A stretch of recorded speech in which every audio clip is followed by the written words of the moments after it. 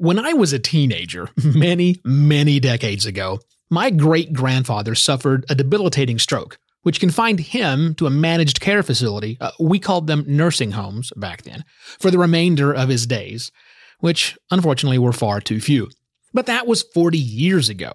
Today, I'll talk with Dr. Martin Radvani, Chief of Interventional Neuroradiology at UAMS, to discuss how comprehensive stroke centers have changed the lives of those who are experiencing a stroke. This is UAMS Health Talk, the podcast from the University of Arkansas for Medical Sciences. I'm Evo Terra. Dr. Radvani, perhaps you can give me an overview of the sweeping changes I'm sure you've seen during your years of practice in the treatment of strokes. There has been quite an evolution in how stroke is treated in the last decade. When I first started treating stroke, the tools we had were pretty crude. We could put a small tube up into the blood vessel next to the blockage and try and infuse a medication in there to dissolve the clot.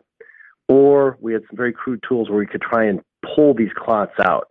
Unfortunately, they were not that effective. And then over time, these tools have really developed quite a bit in the last decade that allow us to very effectively now go up and treat patients who are suffering from blockages of their arteries in their brain. And we're able to actually go up there very quickly. And in most cases, we're able to pull out the clot and restore blood flow to the brain. So that's a very big difference from then and now. What does the future hold for that? What advancements are on the horizon for treating strokes? I think some of the things, we can't always get the clot out. Sometimes the clot is just so hard, it's stuck in the blood vessel like a cork. And no matter what we do, we just can't pull it out. So there is work being done on tools that will allow us to remove these clots that are much harder and more difficult right now that we can't take out. So in my family, we have a history of lots of clogged arteries in both sides of my family, unfortunately. And I, as a 51-year-old male, am looking at those things in the future. How would I know if I were having a stroke, or how would someone around me identify if I was actually having a stroke? There's been an acronym that's developed called BFAST. And it's to help people remember what the signs and symptoms are. So the B is for balance. If a person has a sudden loss of balance or coordination. E is for eyes.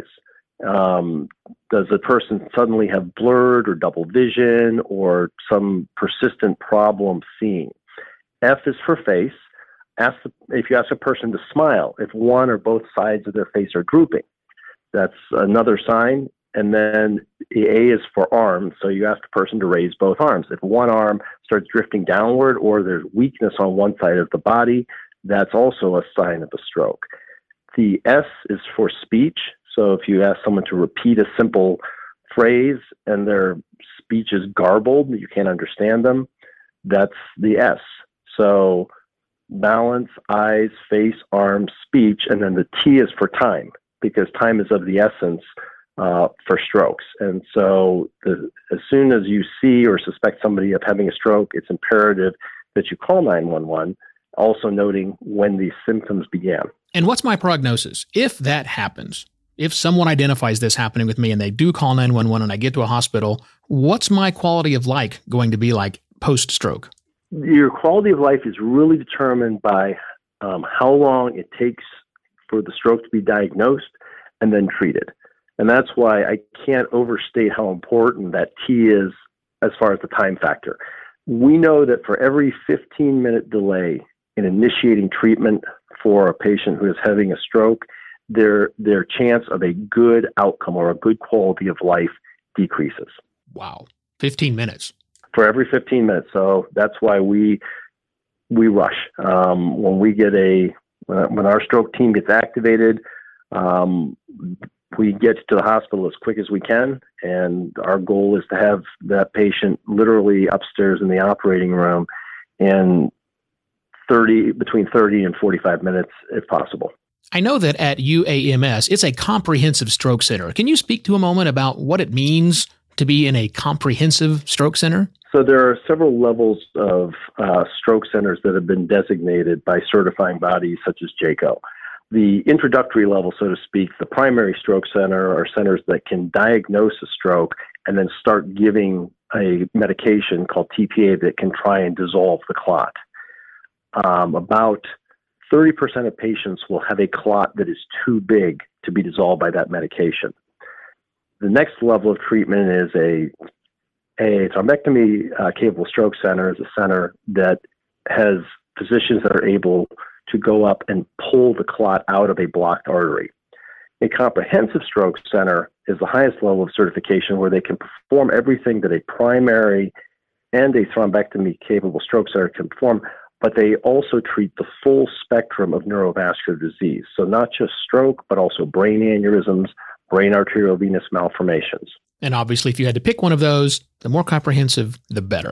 Correct. If someone is truly having a stroke, their best chance of having a good outcome, a good quality of life, is to get to a hospital that can provide the highest level of care. Thanks for the information, Doctor. That's Dr. Martin Radvani, Chief of Interventional Neuroradiology at UAMS. Thanks for checking out this episode of UAMS Health Talk. For more information, visit uamshealth.com to get connected with Dr. Radvani or another provider. If you found this episode helpful, please share it on your social channels. And be sure to check the entire library of past episodes for topics of interest to you.